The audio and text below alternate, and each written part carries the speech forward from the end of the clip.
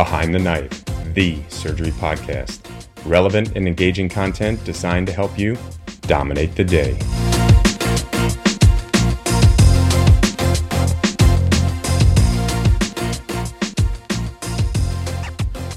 Behind the Knife would like to sincerely thank Medtronic for sponsoring the entire 2023 AbSite podcast series. Medtronic has a rich history of supporting surgical education, and we couldn't be happier they chose to partner with Behind the Knife. Their sponsorship goes a long way in supporting us as we develop exciting new content. As surgeons, we know and love Medtronic for their trusted brands like the Signia, Tri-Staple Smart Stapling Platform, and LigaSure Vessel Sealer. But Medtronic's impact extends well beyond the operating room. Medtronic's mission is to engineer the extraordinary. And with 90,000 plus people in over 150 countries, Medtronic is committed to accelerating access to healthcare technology, advancing inclusion, diversity, and equity, and protecting our planet. Learn more at medtronic.com. Are you a passionate surgical educator with something to say? Then join Behind the Knife and let the world hear. Behind the Knife is the #1 surgery podcast in the world, with each episode reaching 20,000 listeners. Our current group of subspecialty teams have created incredibly diverse and engaging content, but their commitments are nearly finished, and we want to open up the opportunity to all of our listeners. We're looking for teams of 3 to 4 surgeons who will develop one new subspecialty podcast every 4 months. To learn more, check out the show notes or contact us at hello@behindtheknife.org. Applications are due February 13th. Okay, welcome back to Behind the Knife, AbSite review series. Today's topic is transplant. Transplant's not a huge topic on the AbSite, but you're guaranteed to get a couple questions, so it's definitely worth reviewing. We've tried to distill it down to the highest yield as possible. We hope you're enjoying the podcast companion. If you haven't checked it out yet, check it out on Amazon. There's a link down below. Still time to get it in time for the AbSite. There's also the electronic version, so you'll get it immediately. Thank you all for all your support, and good luck studying.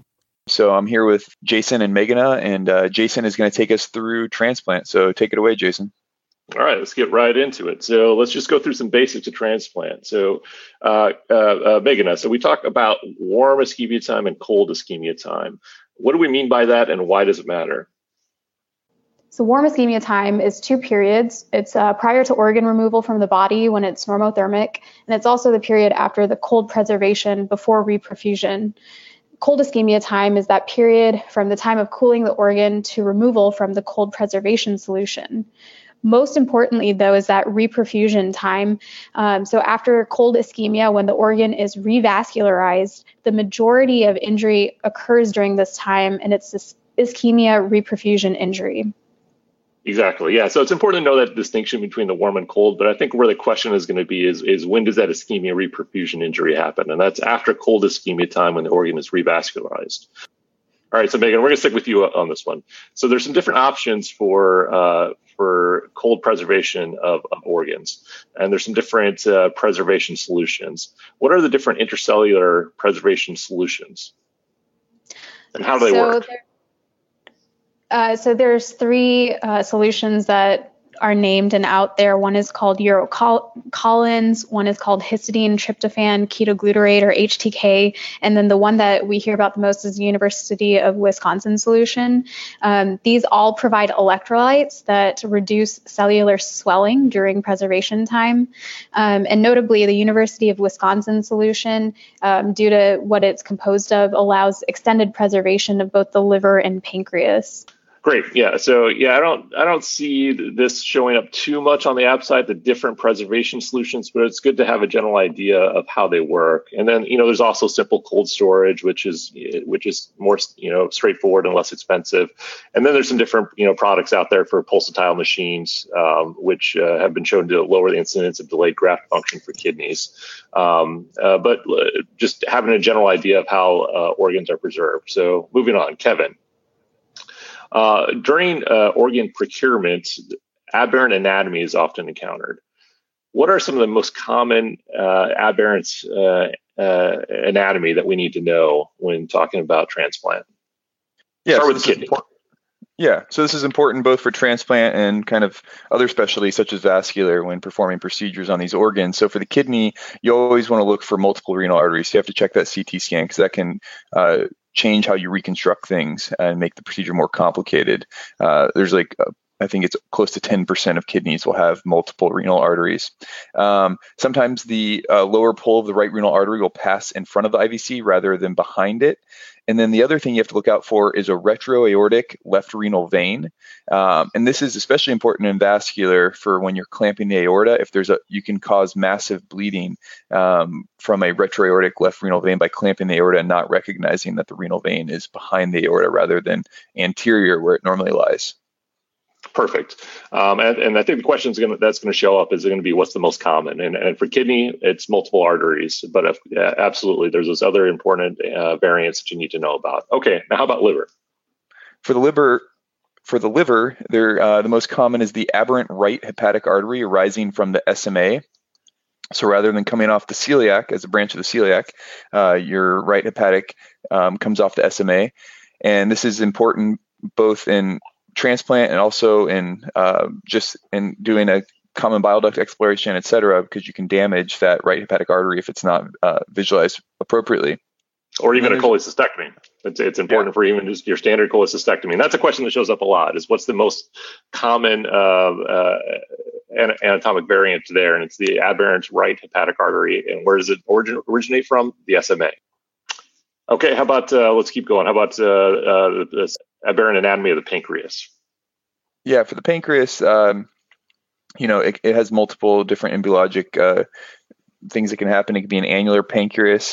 You can have a pre-duodenal portal vein rather than the portal vein being behind the duodenum. And then you can have a duplication of the portal vein. And actually, sometimes there's an absence of portal vein. Okay, so now we're going to talk about some different types of donors. We know there's living donors, there's brain dead donors, and then there's circulatory determination of death donors. And we'll talk a little bit more about what that means in a little bit. But let's start with just some living donors. Megan, contraindications to organ donation for living donors. What are some absolute contraindications? So absolute contraindications are HIV and hepatitis infection, although if the recipient is positive, it is not a contraindication.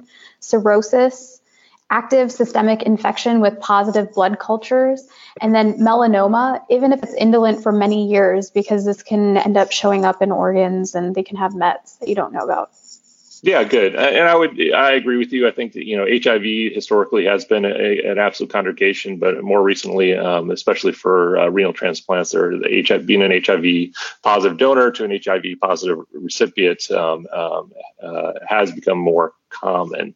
Now, how about some potential contraindications?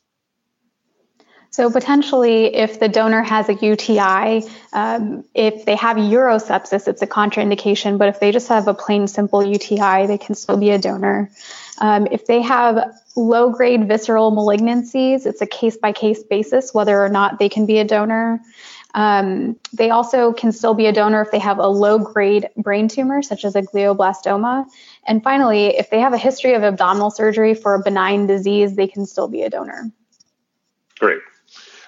Kevin, so staying with living donors, living donor hepatectomy. Indications for transplant are the same as deceased donor transplant, but what are some contraindications for a living donor for liver? Yeah, so these patients generally have to be very healthy in order to give up, half of their liver or however much it is. So they can't have advanced cardiopulmonary disease. They can't have any primary liver pathology. They can't have any communicable infections or active or recent cancer histories. And then there's, of course, a lot of anatomic restraints. That has to be, ideal situation because it's such a high-risk surgery donating your liver. So if there's multiple hepatic arteries, if there's aberrant biliary anatomy, or insufficient residual liver volume, all of these can be potential contraindications. Okay, great. And along the lines of that anatomy, for a living donor, what are some possible living donor grafts? What segments do they procure? So they can use the right lobe of the liver, which is segments 5 through 7. They can use the left lobe of the liver, which is 2 through 4, or sometimes they can just go with the left lateral, which is generally 2 and 3. And so you mentioned that. Perfect, that was great. But you mentioned that these donors have to be relatively healthy. What are some potential complications for the donor? So they can get, infections. They have bile leaks, incisional hernias.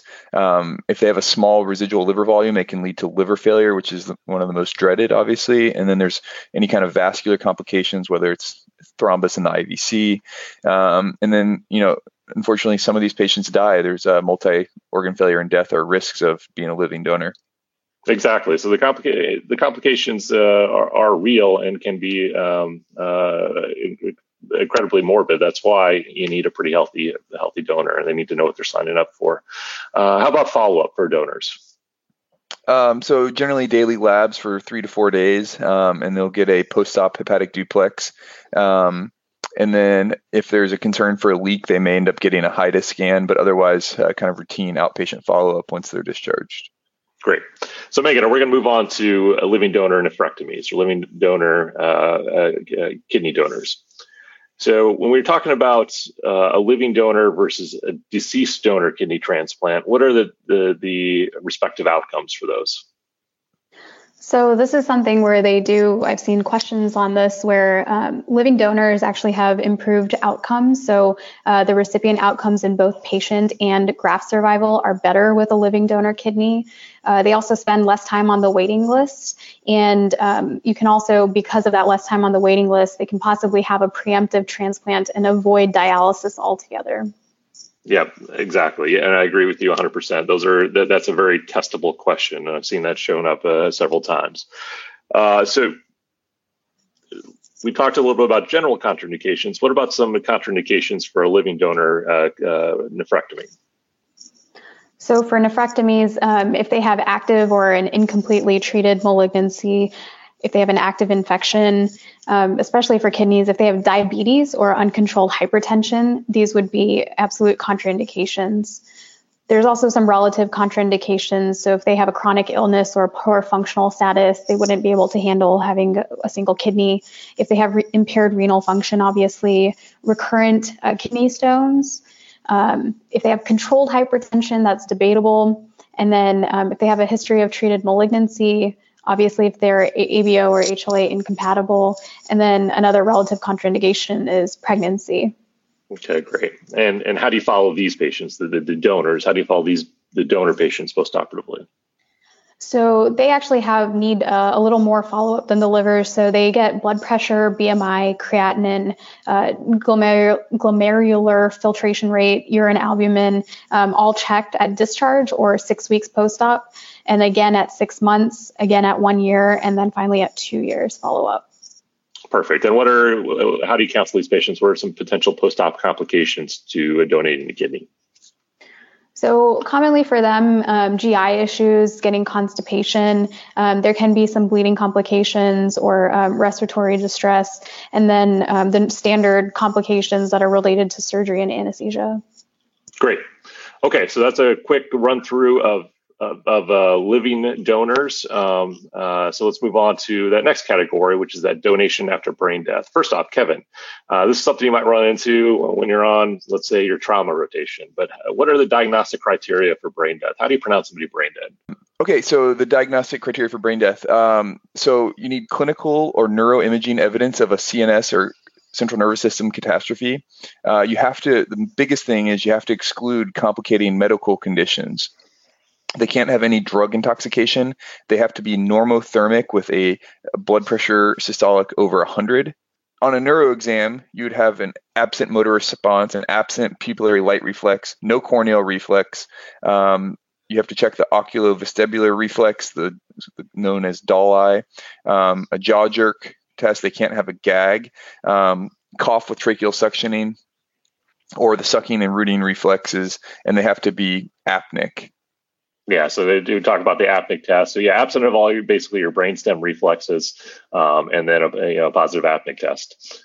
So let's say now you have somebody that's brain dead and you're trying to get them to transplant. That can oftentimes be very difficult because these patients a lot of times are very physiologically unstable. Megan, what are the common physiologic disturbances seen in brain dead individuals that need to be aggressively managed as you're trying to bridge them to transplant? So they obviously need to maintain their tissue perfusion so that their organs are retrievable and usable. They can get hypernatremia, so correcting that hypernatremia is important. If they develop diabetes insipidus, that needs to be treated. Of course, maintaining their oxygenation and ventilation. If you need to provide inotropic support, that may be necessary. And then preventing hypothermia, which is all, again, to maintain the organs and chill retrieval. Yeah, I mean, you think, the patient's brain dead, but they actually becomes very labor intensive just to keep them, in a physiologic homeostasis to where they'll be eligible to donate, and getting them to that transplant can be very difficult. Okay, so we talked about our living donor. We talked about our donation after brain death. Now we're going to move on to that third category called the donation after circulatory determination of death. So, Kevin, what are the criteria for donation after circulatory determination of death? Yes, this is a little more complicated. These are patients that have no hope of viable recovery, many times massive stroke, cardiac arrest, multiple trauma, and the decision is made to withdraw life support. And so they're expected to expire within 60 minutes of withdrawing this life support. So the organ procurement can start 2 minutes after the patient is dead. But if the patient doesn't expire after the removal of that support within 60 minutes, they are no longer an organ donor. Okay. Well, how about outcomes? What do you know about outcomes after donation after donation after brain death versus the donation after circulatory determination of death? Yeah, interestingly, for kidneys, donors after circulatory death have equivalent outcomes to brain death donors. But for livers, they've shown that donors after circulatory death have a higher incidence of biliary complications. Great. Okay, Megan. So now we're ready to go forward with transplants. So what's important in the workup of the donor and the recipient for a transplant? So they get an extensive workup in order to make sure that they match and to prevent rejection. So the first thing is performing the cross-match, which is looking for preformed antibodies against the new organ. This is done by mixing the serum of the recipient with donor lymphocytes. If that's positive, they are at risk for hyperacute rejection, which we'll talk about later. And then if their cross-match is okay, I guess, Jason, throw it back to you. How would you test for HLA mismatch? Okay, so for HLA mismatch, you need a panel of reactive antibody performed against recipient's antibodies for HLA, and you get what the PRA. So if the PRA is greater than 50%, that's a contraindication to transplant. So PRA greater than 50% contraindication to transplant. Things that it can increase this are transfusions, pregnancy, previous transplants, autoimmune diseases, and currently plasmapheresis is being investigated as a way to treat sensitized individuals prior to transplant. And I think this topic that we're discussing right here is a guaranteed question. And specifically, I've seen on question banks and the test, how do you perform a cross match? And so it's really important to know that you mix the serum of the recipient with the donor lymphocytes. And I think that's a very common question. Yeah, it shows up pretty often, as well as the different types of rejection. Those are very testable things. So be sure you have those down. Those are easy points to miss. Okay, let's move on to liver transplantation. So when we talk about liver transplantation, we spend a lot of time talking about MELD score. So, Kevin, what are the components of a MELD score, and what's the minimum score you need to be considered for liver transplantation? So its components is INR, bilirubin, and creatinine. 15 is the minimum score. And then you refer to a hepatologist to get them kind of on the transplant list once they hit a MELD of around 10. Right. So 15 is the number, the very important number that qualifies you for transplant. That's been shown at that number, your survival is better with transplant. So there are some exceptions, however, that will just automatically give you a score of 22. And Megan, what is that exception?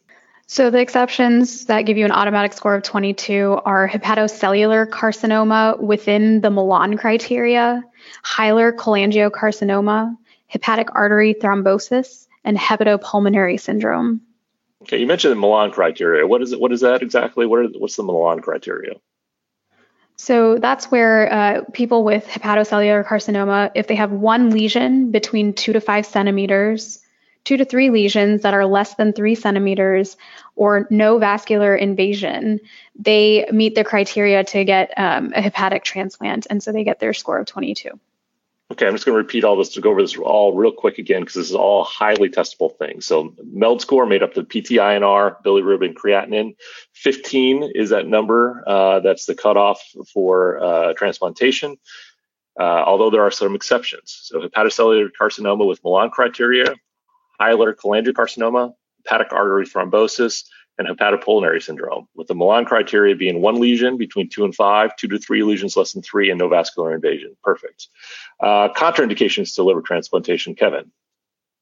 So, this is a big surgery they're going to undergo, so they have to be somewhat stable. So if they have insufficient cardiopulmonary stability, if they're have active sepsis, if they have an uncontrolled extrahepatic malignancy, if they're still abusing substances such as alcohol, if they have a lack of social support, or a recent intracranial hemorrhage. What about hepatitis? So hepatitis is not a contraindication. Generally, Hep C is known to reinfect the new liver allograft, but with new medications that can be controlled. And then Hep B, you can give the hepatitis B immunoglobulin and lamivudine to prevent reinfection. Okay, so let's talk about complications after liver transplantation. So what are some complications that require going back to the operating room? So going back to the operating room, if it's a primary non-function, and the risk for this is a patient that has a kind of fatty liver, or macrosteatosis is a risk factor for this. Yeah, that's I've seen that question, just to stop you real quick. I've seen that question happen a lot. So what is a predictor or risk factor for primary non-function? And the answer is macrosteatosis. That shows up pretty commonly. Sorry to interrupt, but go ahead. Other complications requiring take back to the operating room after liver transplant. So the post-op hemorrhage is a obvious complication. Hepatic artery stenosis can generally be treated with a stent, but can potentially need a revision of the anastomosis. And then one of the most dreaded complications is the hepatic artery thrombosis. And what do you do for that? So if it's early hepatic artery thrombosis, you can, fix it if it's identified early, but many times these patients need to be emergently retransplanted. Okay. And what about if it's late? If it's late, generally they'll kind of show up with biliary strictures and abscesses due to the lack of blood flow. And so then you can potentially attempt endovascular management of this versus potential retransplant. And that's one where I've seen multiple questions about a patient presenting after hepatic transplant with an abscess, and they want you to draw that connection between hepatic artery thrombosis and abscess formation. Absolutely. Okay, there's a few more other complications out there, Kevin. Yeah, so you can have a portal vein stenosis or thrombosis. This will generally present early. If it does present early, it'll present with abdominal pain. Late, these patients may have upper GI bleed. Ascites is another effect of this portal vein thrombosis. The treatment for this, if it's early, you should do a thrombectomy and revise the anastomosis. Okay. And then, so you can have IVC stenosis or thrombosis from reimplanting the liver on that, and that can lead to edema, ascites, renal insufficiency. The treatment for this generally is, if it's far enough out from surgery, potentially thrombolytics, anticoagulation, and potentially an IVC stent. And then you can have early allograft dysfunction in these liver transplants. Okay. Yeah, so those are all the complications that may require a return to the operating room. And then there's still some more complications that can generally be managed non-operatively. Kevin, we're going to stick with you. What are we talking about with those? So the bile leak is the most common complication, and generally this can be managed with placing a percutaneous drain and stent open with an ERCP. Okay. And then cholangitis is a kind of subsequent complication, and these you can treat with antibiotics. Yeah, and as Megan has said, the way these typically show up in a board or a testing scenario is they'll give you the complication, or they'll give you how the patient is presenting, and they'll ask you what the underlying complication is. With most, generally, what they're going for is that either that hepatic artery thrombosis, the early versus late, as Megan has said, the patient shows up with abscesses. They're asking you what's going on. Another common one is that bile leak or stricture. So a lot of these questions just have to do with, they give you a patient that's post-transplant and they're having a problem and they're asking you what the underlying physiology is. Okay, so let's move on out of liver transplant and we'll move on to renal transplant.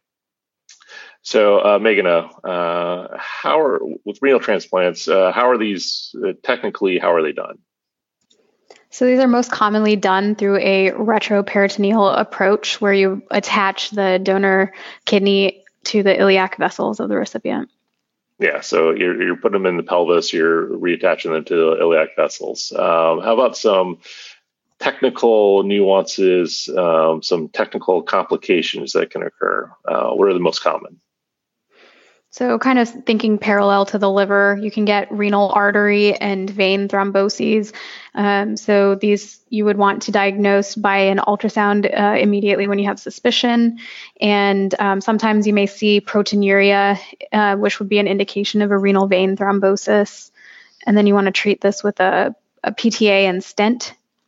You can also get ureteral stenosis and leak from that anastomosis. And urine leak is actually the most common complication after kidney transplant.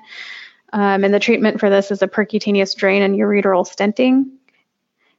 And then there's one other complication, which is a lymphoceal, which usually presents as external compression of the ureter. This most commonly occurs 3 weeks after transplant, showing up with decreased urine output, hydronephrosis, and fluid collection due to that external compression. And this can also be treated with percutaneous drainage, but sometimes that fails and you need to create a peritoneal window to allow drainage. Great. Okay. You touched on this a little bit, but some common complications in the post-op period after a renal transplant.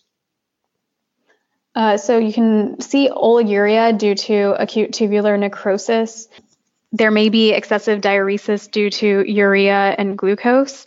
And then some patients may develop diabetes due to the immunosuppressive medications that are used for the renal transplant. So Kevin, the way I see this show up a lot of times on the outside of the boards is they'll give you a patient that's post-op from a renal transplant and they're not making urine.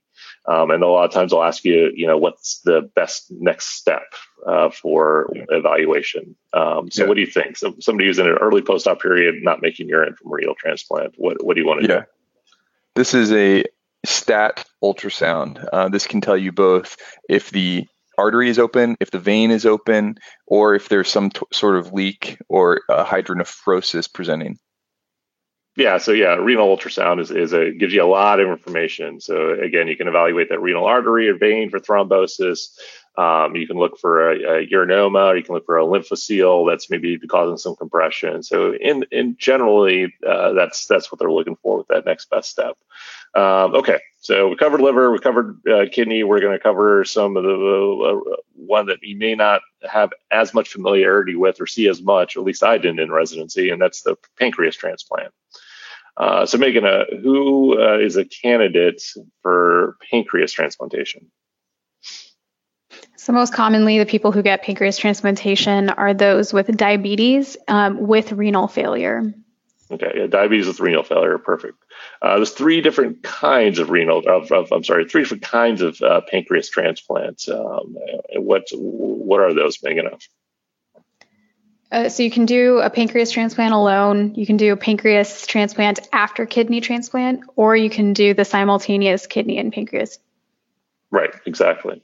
Kevin, what's vascular? You're a vascular surgeon. What types of what are the arteries and veins you need for pancreas transplant?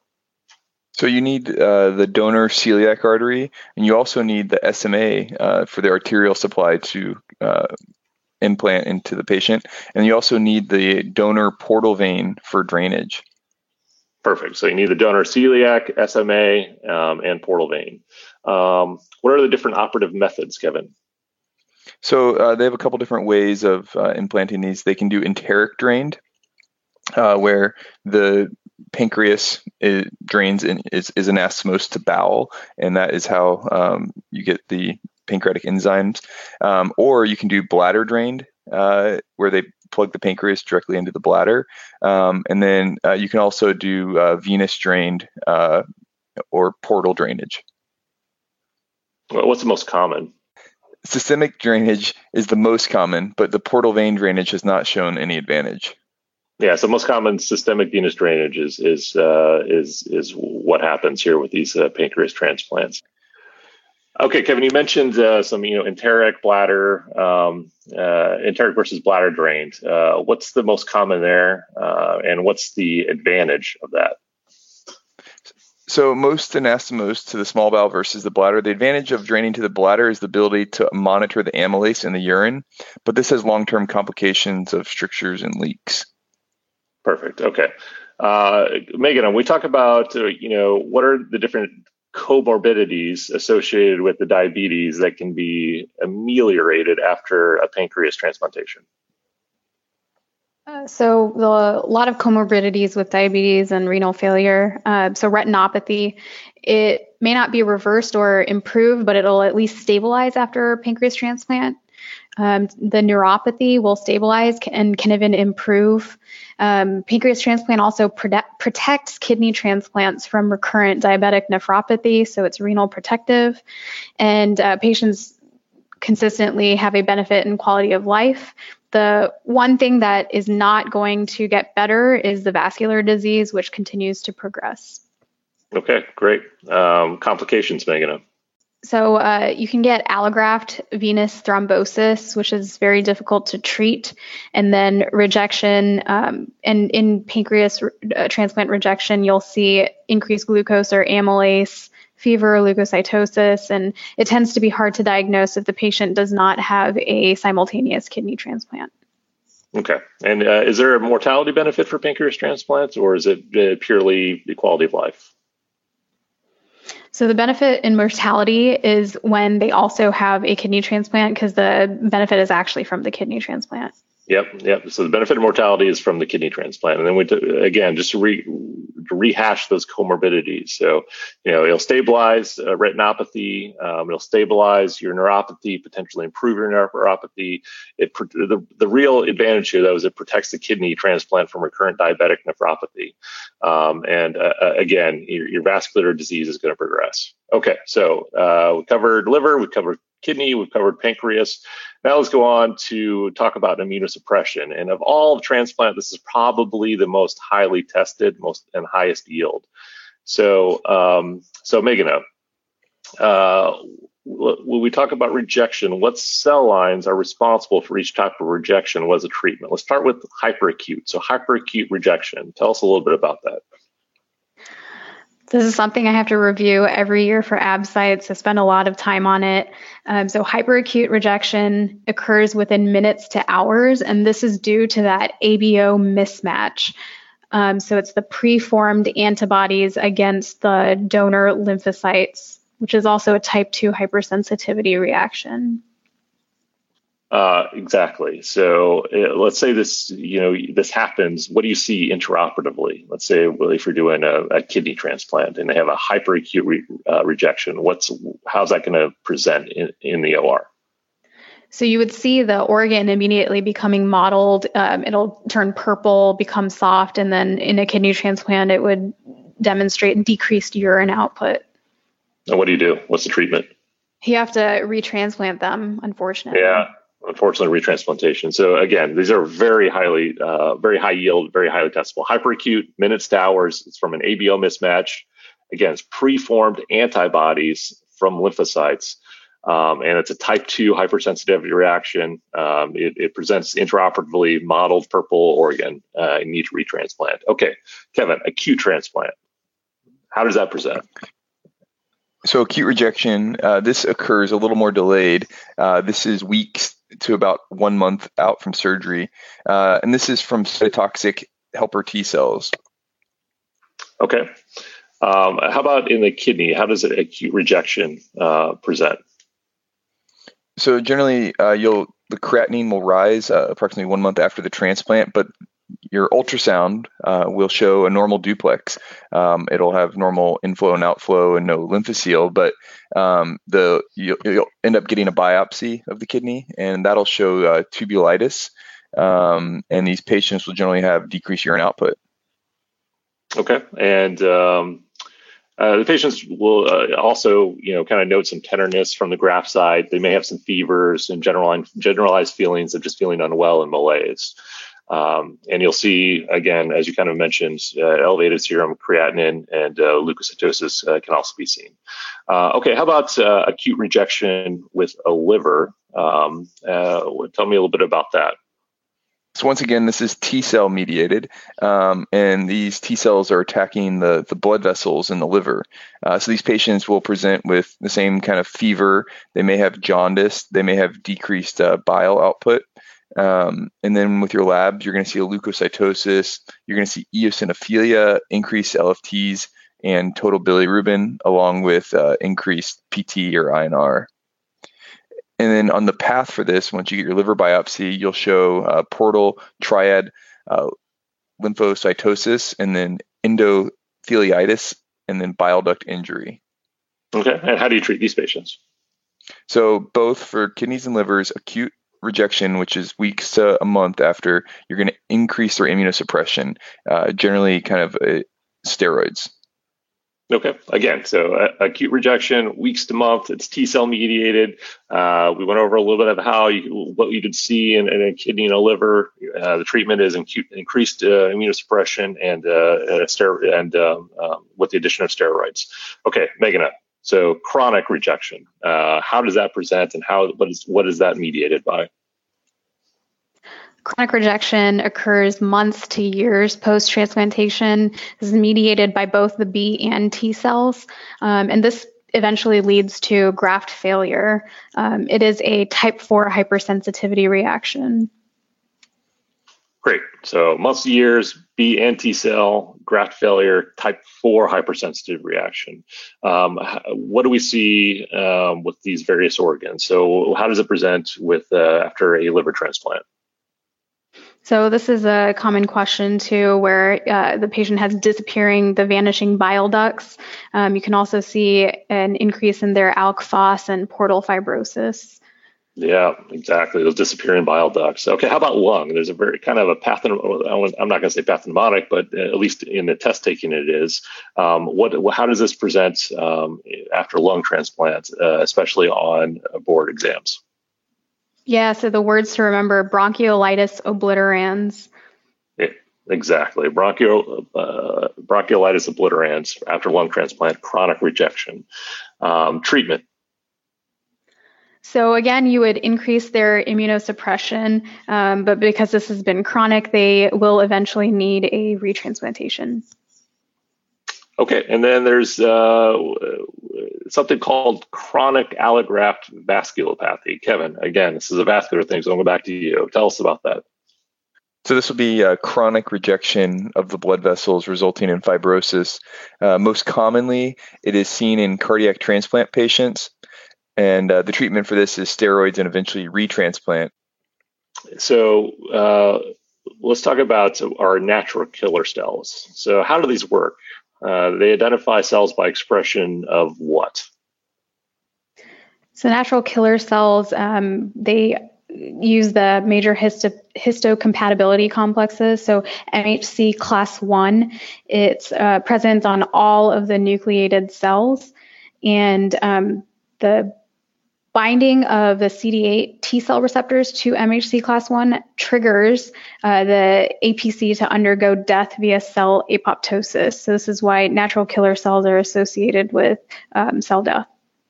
Perfect. So CD8 T cells receptor to the MHC class 1 and death via apoptosis. I've seen that actually. Is what is the mechanism of death after this interaction? It's apoptosis.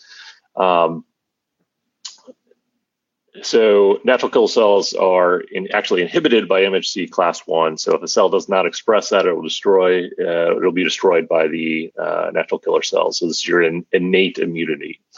So Kevin, we're talking about MHC class 1. What are the 3 MHC class 1 expressions?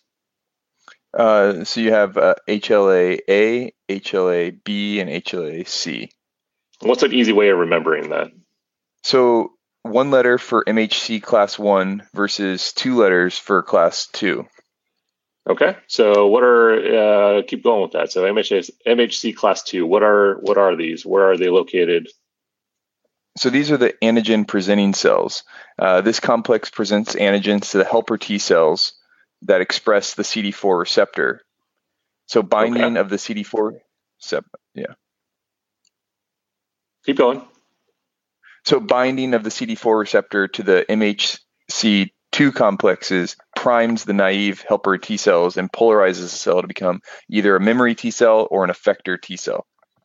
Great. And another way I kind of remember that interaction is it should, when you multiply those numbers, it should add up to 8. So MHC class 2 with CD4, 2 times 4 is 8. MHC class 1 with CD8, 1 times 8 equals 8. Maybe that helps you, maybe that doesn't, but it helps me. So antigen presenting cells, what do they do and where do they come from? So these bring phagocytized material to the thymus and lymphocytes to assist in cell-mediated immunity. Okay, so we talked about MHC class 1 being HLA A, B, and C. What is MHC class 2? What are those HLAs? So it's HLA DP, DQ, and DR. Okay, so the question may say something like, which of these MHC class 2 molecule, and you'll see the two letter HLA, and these are the most important for matching a donor and a recipient. Okay, moving on into immunosuppressive drugs. Again, another very high yield and topic that everybody always has to review prior to the ABSITE. So what are the 3 classes of drugs to prevent rejection, Meghana? The 3 classes are the induction agents, the anti-proliferatives, and then the calcineurin inhibitors. Okay, so tell us a little bit first off about that as induction medications. When are they used, and what are the more common induction medications? So the induction agents are used immediately post-operatively to prime the patient. In some of the induction regimens, they actually also deplete T cells, and the medications for that are monoclonal antibodies that bind to the IL-2 receptor of the T cells to impair their proliferation. So that is, and pardon my pronunciation, daclizumab and basiliximab. So those are the T cell depleting induction agents. And then in addition, patients are typically given steroids for induction. And remember that steroids inhibit IL-1, IL-6, and macrophages. Steroids are also used throughout transplantation, both induction, maintenance, and for rejection, as we described. And then the other one used is anti-thymocyte globulin. You may have heard this as thymoglobulin, which is a rabbit polyclonal antibody against the T cell antigens, or the ATGAM or ATGAM, which is an equine polyclonal antibody. And these are against T cell CD2, CD3, and CD4. So thymoglobulin is used as an induction agent, and it can also be used for acute rejection. Excellent. So yeah, those are your induction agents. So you have your monoclonal antibodies, which you pronounce beautifully. I'm not going to even try to repeat those. I have trouble with those. Your steroids, and then your anti-thymocyte globulins. Again, we're talking under class of induction agents. Kevin, so the next class is anti-proliferative. What are our anti-proliferative drugs? How do they work? What are the side effects? Go. So mycophenolate and azathioprine are the main anti-proliferative medications. So for mycophenolate, also known as MMF or Cellcept, it inhibits de novo purine synthesis, which inhibits growth of T cells. There can be many side effects of this. The main one with mycophenolate is GI intolerance. And then you can have myelosuppression, and then you can also have CMV infections. But this is a good maintenance therapy.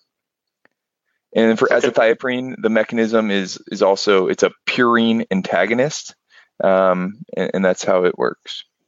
Yeah, so anti-proliferative inhibit, the CellCept or the mycophenolate inhibits de novo purine synthesis, and then azathioprine is a purine antagonist. As Kevin mentioned, side effect most common is GI intolerance. Okay, Meghana, moving back to that third class, those calcineurin inhibitors. What are our different calcineurin inhibitors, and how do they work? I feel like I see these questions most commonly for the immunosuppressives. So there's cyclosporin, tacrolimus, and sirolimus. Cyclosporin binds to the cyclophilin protein that then goes and inhibits calcineurin, which causes a decrease in IL-2 and IL-4. This is also used as a maintenance immunosuppressive. But the big thing is the adverse reactions. It causes nephrotoxicity, hepatotoxicity. You get tremors, seizures, and you can even get hemolytic uremic syndrome. And then importantly, this is metabolized in the hepatic system and excreted in the bile. Yeah, so Kevin, cyclosporin, hepatic metabolism, biliary excretion, how does this show up on the test? So generally, this would be a kidney transplant patient who presents an acute renal failure after getting a common bile duct exploration with a T-tube. And so their cyclosporin is being drained through the T-tube into their bag, their T-tube bag, and so they're not getting their immunosuppression. Exactly, and that's exactly how this shows up. It's a classic question, and they'll give you somebody who had a kidney transplant previously, and now they've had a T-tube placed. They won't even tell you what immunosuppressant they're on. They'll either ask you what's going on, or they'll ask you what medication were they on. And so it's cyclosporin. It's because of that hepatic metabolism and the biliary excretion. Okay, sorry, Megan, I interrupted you. So that's cyclosporin, a calcineurin inhibitor. You mentioned a couple other ones in there. How do they work? So tacrolimus, or FK506 or Prograf, this binds the FK binding protein, which then again goes to inhibit the calcineurin protein, and again inhibits IL-2, IL-4, and interferon gamma. The side effects of this drug is nephrotoxicity, GI symptoms. You can get mood changes or diabetes. And then sirolimus, or rapamycin, it binds the FK binding protein, which then goes and inhibits mTOR, which blocks IL-2. Importantly with this, it's not nephrotoxic as versus cyclosporin and tacrolimus, but the side effect of this drug is interstitial lung disease. Perfect. Okay. So those are your calcineurin inhibitors. So let's move on to infectious complications after transplant. So Kevin, what are the most common infections? So CMV, the BK virus, and then PCP, or pneumocystis carinii pneumonia. Okay. Respectively, how do those three different things present?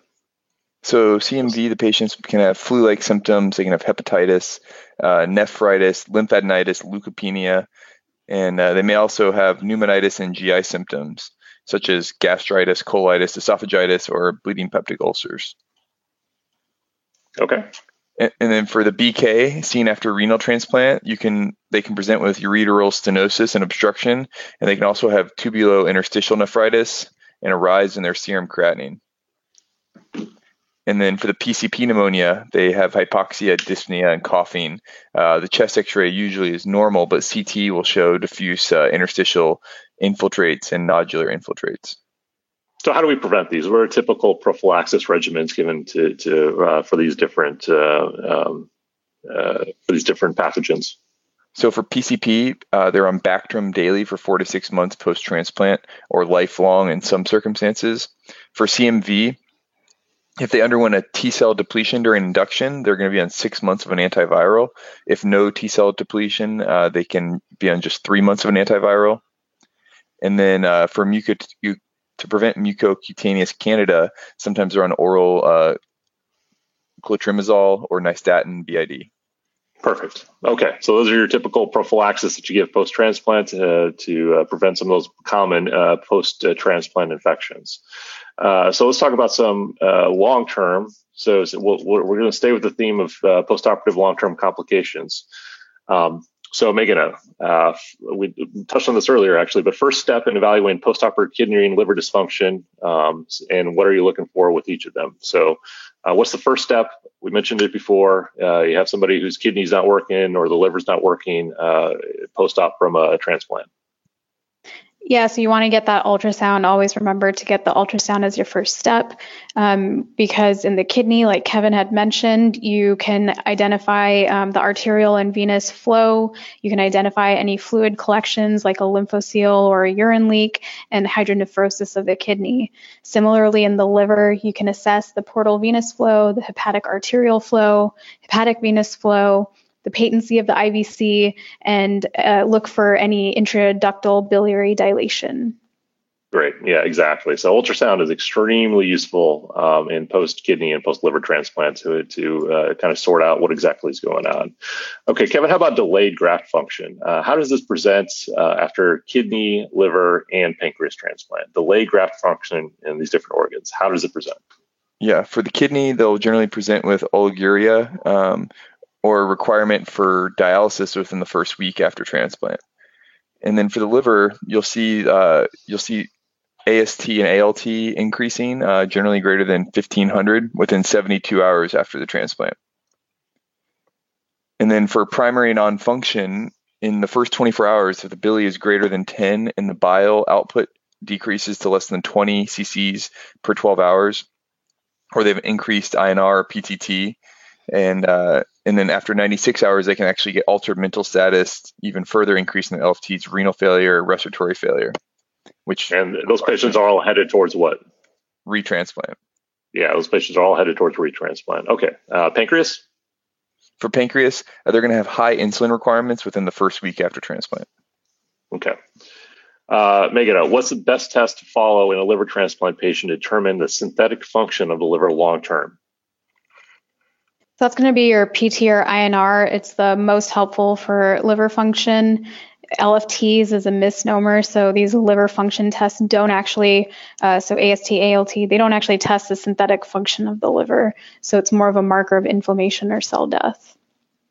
Exactly. So yeah, your liver function tests are not actually your liver function tests. That for your function, you want to go to your INR or PT. Your PTT and albumin are also helpful.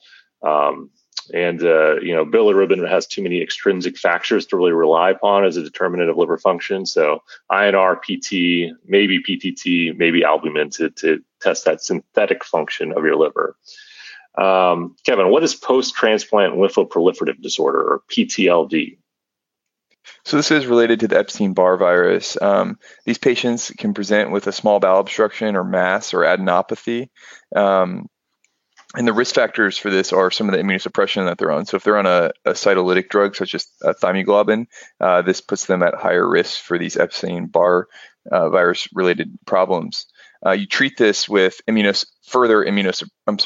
You treat this with withdrawal of immunosuppression, and maybe switching them over to something like rituximab, and they may need chemo or XRT if it is an aggressive form.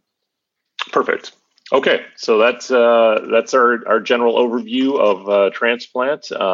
Let's move on. We'll finish up with as always, with our quick hits. So Kevin, number one, malignancy following any transplant, common question.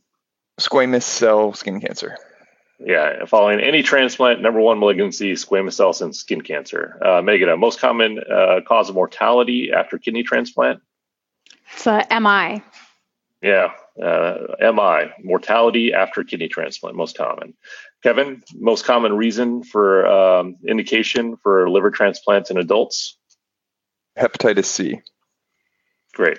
Megan, who has power of attorney of a brain dead patient who has no designated POA, but has a girlfriend, a sister, and mother at the hospital, all waiting to make decisions? So the power of attorney in that situation is going to be the mother. So the order of this is the spouse, but in this situation, there was no spouse. An adult child, also not presented in the situation. Next up would be either parent, and then finally is an adult sibling. Yeah, and it's important to note that the questions should always be or always allow the procurement agency to make contact to have these discussions. I've seen this question, as irritating as it is, this question does show up on the boards, so you kind of do have to know that hierarchy, and that's exactly how they'll give it. You have a number of different people. You have a girlfriend, you have a cousin, you have a sister, you have an adult child there who's able to make that decision. And I've even seen the question like who should have that initial conversation: the physician, the nurse, the procurement agency. So those are simple questions to miss. So just make sure you know that stuff. Again, so as transplants, it's a small proportion of the outside. It's about 2%, but generally the questions are pretty straightforward.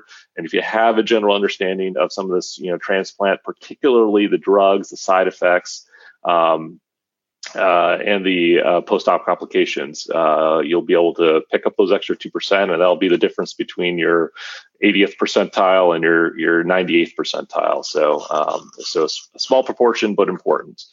So I hope everybody's studying is going well. So good luck and dominate the outside. Thanks for listening, and thank you to Medtronic for supporting surgical residents preparing for the 2023 ABSITE. Since 1949, Medtronic has relentlessly pursued therapies that change lives. Today, we thank Medtronic for supporting surgical residents as they relentlessly pursue their dreams. From all of us at Behind the Knife and Medtronic, dominate the ABSITE. Be sure to check out our website at www.behindtheknife.org for more great content. You can also follow us on Twitter at Behind the Knife and Instagram at Behind the Knife Podcast. If you like what you hear, please take a minute to leave us a review. Content produced by Behind the Knife is intended for health professionals and is for educational purposes only. We do not diagnose, treat, or offer patient-specific advice. Thank you for listening. Until next time, dominate the day.